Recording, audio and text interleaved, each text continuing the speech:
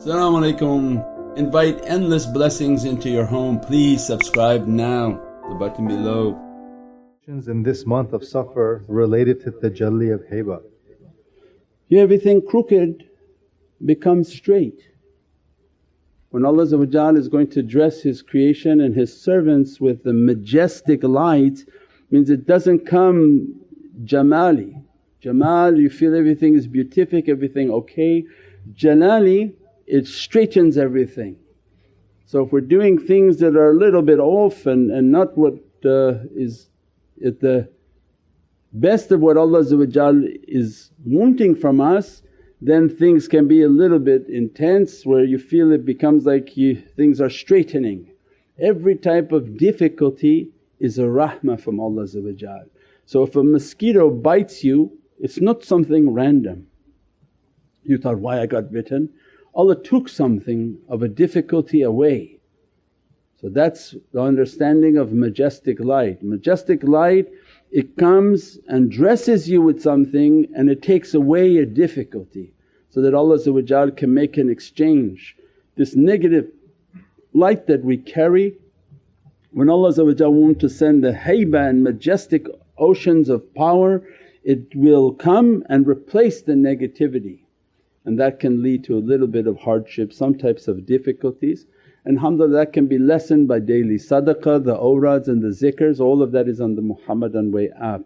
Do good deeds in this month, make lots of salawats on Sayyidina Muhammad and all these practices and all these teachings lessen all of the misunderstanding. That by doing these practices then we can begin to feel, you feel an immense heat in the zikr and in the salawats. That Allah is going to send a heated light upon the souls to begin to open on earth what needs to be opened for the arrival of Sayyidina Mahdi inshaAllah. Energy question? Yeah. As-salamu Sayyidi. Walaikum salam. Do we have permission to recite Surah Fatiha as ruqya and to receive compensation for this? Can you please clarify the reality of Reiki and other energy healing modalities? Walaikum salam wa rahmatullah. We have on the website the hadith of this Sahabi who were travelling, somebody had been bitten by something and they did ruqya, which is a healing on somebody by reciting, and Sayyidina Muhammad said, you have every permission to charge for the healing, so that to be compensated for your effort and for your work. That's nothing wrong with that. Now if you've been granted a permission to do healing, that's one thing, but you don't want to enter into the oceans of trying to heal people when we haven't healed ourselves and get an ijazah. Energy is something that bounces off. So if we just visualize, to make everything simple for the audience, is if you have a positive feeling one day and somebody's got 10 negative feelings on them. As soon as you go to do healing on them and you're not trained, you basically took the 10 negative from them and went away with 10 negative feelings. They go away happy maybe and feel light, they say, it's great, I don't know, that was really nice, I spent time with you. But you go away with the negativity.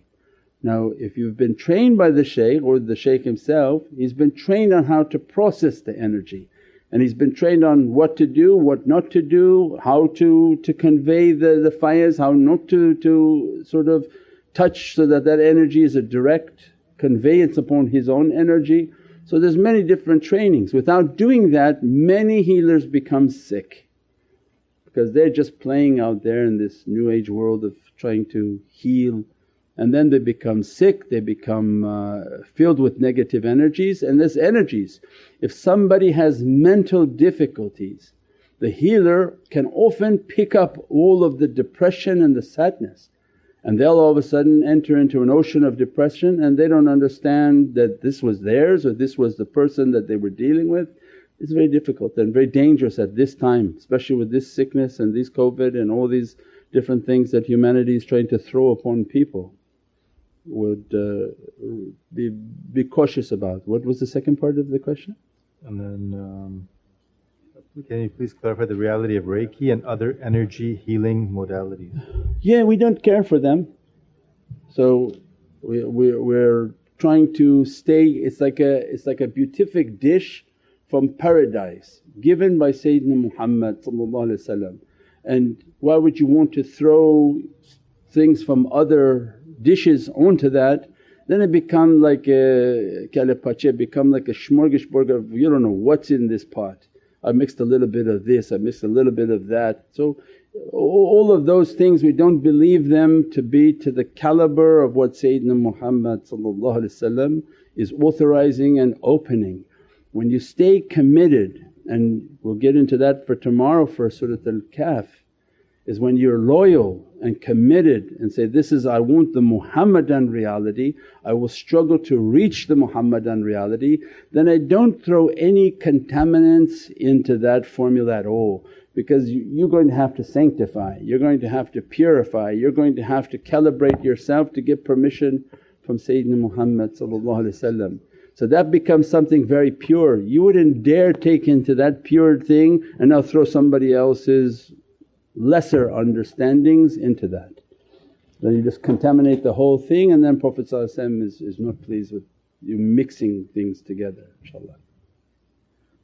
So there's their own, inshaAllah. As-salamu alaykum Shaykh Nurjan. Can I ask about the benefits of reading Dalail al-Khairat daily, and is it okay to read it in English so I can understand what I'm saying? Thank you. Walaykum salam wa rahmatullah. Yeah, Dalail al-Khairat is an immense ocean, and Imam al-Jayzuli was not the one who authored it.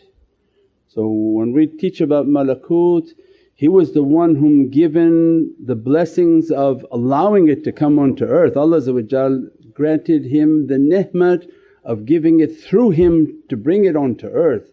But this is Allah's ancient oceans of power. That ocean of power that is moving was we call the Muhammad, is the ocean of Sayyidina Muhammad's power oceans that are moving, that obliterate everything and bring everything into the oneness of Allah. That's Dalail al-Khairat. That power, when they enter into that ocean they hear that like a humming, that's that power is Dalail al-Khairat, is being recited by purified souls of awliya, of sahabi, of angels. That's the ocean of Muhammadun Rasulullah in the ocean of power that obliterates, we call Muhammad. The Muhammad, it obliterates everything, mahi, that crush everything so that it enters pure into Allah's presence.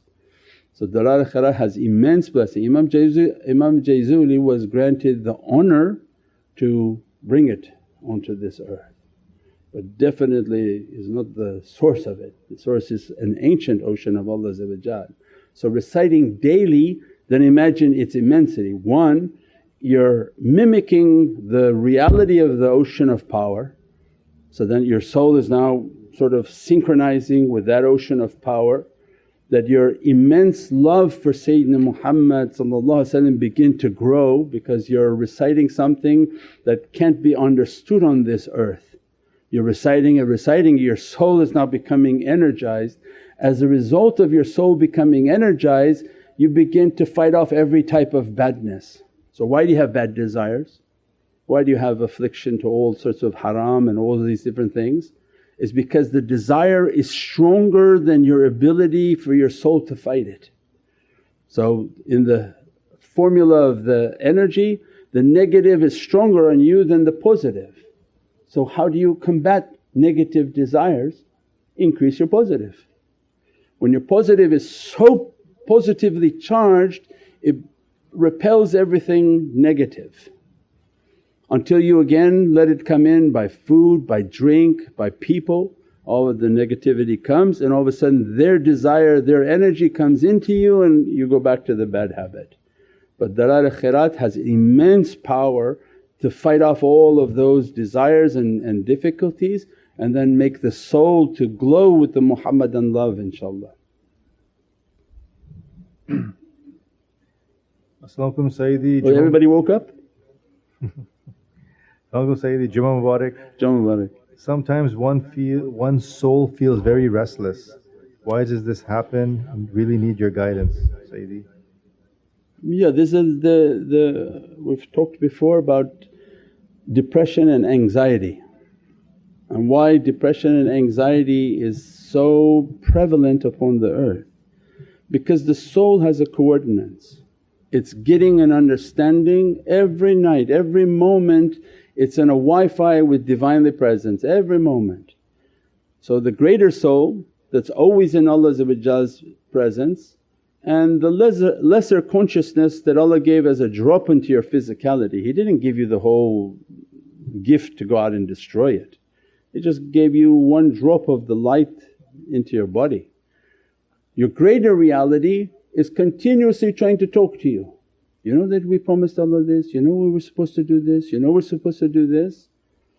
Well, if somebody keep telling you all day long you're supposed to be doing something and you're not doing it, what are you going to become? Anxious. And then when you know you're not doing it, because this is deep from the soul, you're going to become depressed. Anxious that I know something's about to happen, I know I was supposed to do something, I'm supposed to be building myself, there's like a slaughter field coming and I'm not doing nothing. So of course you're going to be anxious and then depressed. And that's why then the zikr, the practices, the meditation, the salawats, all of these illuminate the soul, give it more power, give it more energy to push away negative. When you push away the negative, now you can begin to feel the inspiration within the heart coming. When inspiration comes you feel like, oh I did everything, I packed everything, I did everything I believe I was supposed to, and then that becomes your internal compass in life. Is that you have a responsibility, you can't just sit at home and say, I'm not going to do the responsibility. Of course you're going to get depressed, you're going to get nervous, and if they love you you're going to have a lot of problems. You can't just sit and not do it. So you have to finish what you committed to. And that becomes then the stations of Rijalullah in their training. They understood, they have commitments, they have responsibilities and they have to do those. And the commitments of the heavens far outweigh the commitment of dunya. It's not even any comparison.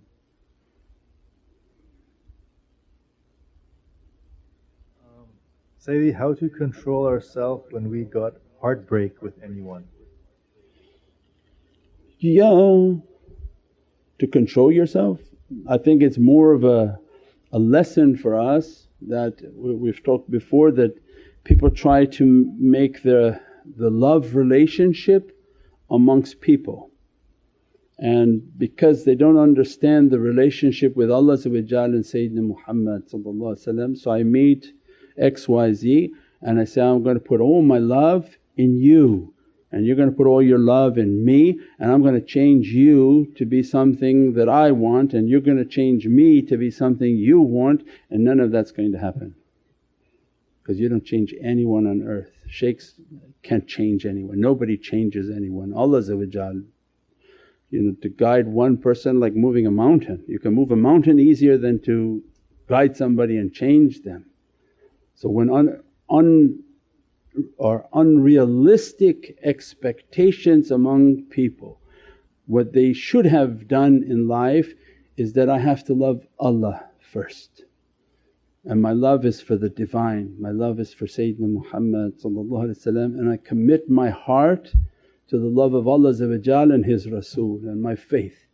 When my love is correct and I calibrated my heart with that which is eternal and that which never lets me down, the love between me and you is in the jigar.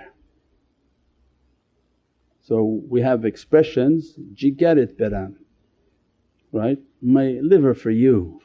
Why they teach those things? And they never use heart in the talk of love. They don't say, my qalb is for you, because this is a shirk with Allah.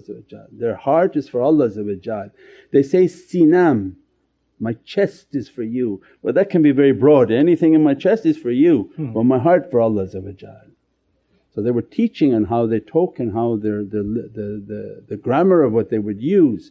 Everything now became the heart, oh my heart for you, your heart for me, and then you're putting the wrong love inside that heart, and Allah will make it then to be broken to show you nobody should be in there except me. Everybody else will sell you. They sold Sayyidina Isa for a bag of coins. So at any point in your life somebody will sell you, finish with you for less than a bag. So if you do what you do for people, you will become greatly disappointed. But if you do what you do for Allah, you don't care how many times they sell you, because you did it for Allah and Allah gave you the reward. So tariqah comes and teaches real love, and a love that's eternal, because wherever you give your heart to, you're going to be locked for eternity to that person, place or thing, and that's dangerous. To put your heart onto something that is not going to be of any benefit for you for eternity. But if you lock your heart onto that which is eternal and that which has immense blessings, then you should be successful here and hereafter inshaAllah. Bi hurmati Muhammad al-Mustafa wa basira Surat al-Fatiha. Click the link now to subscribe.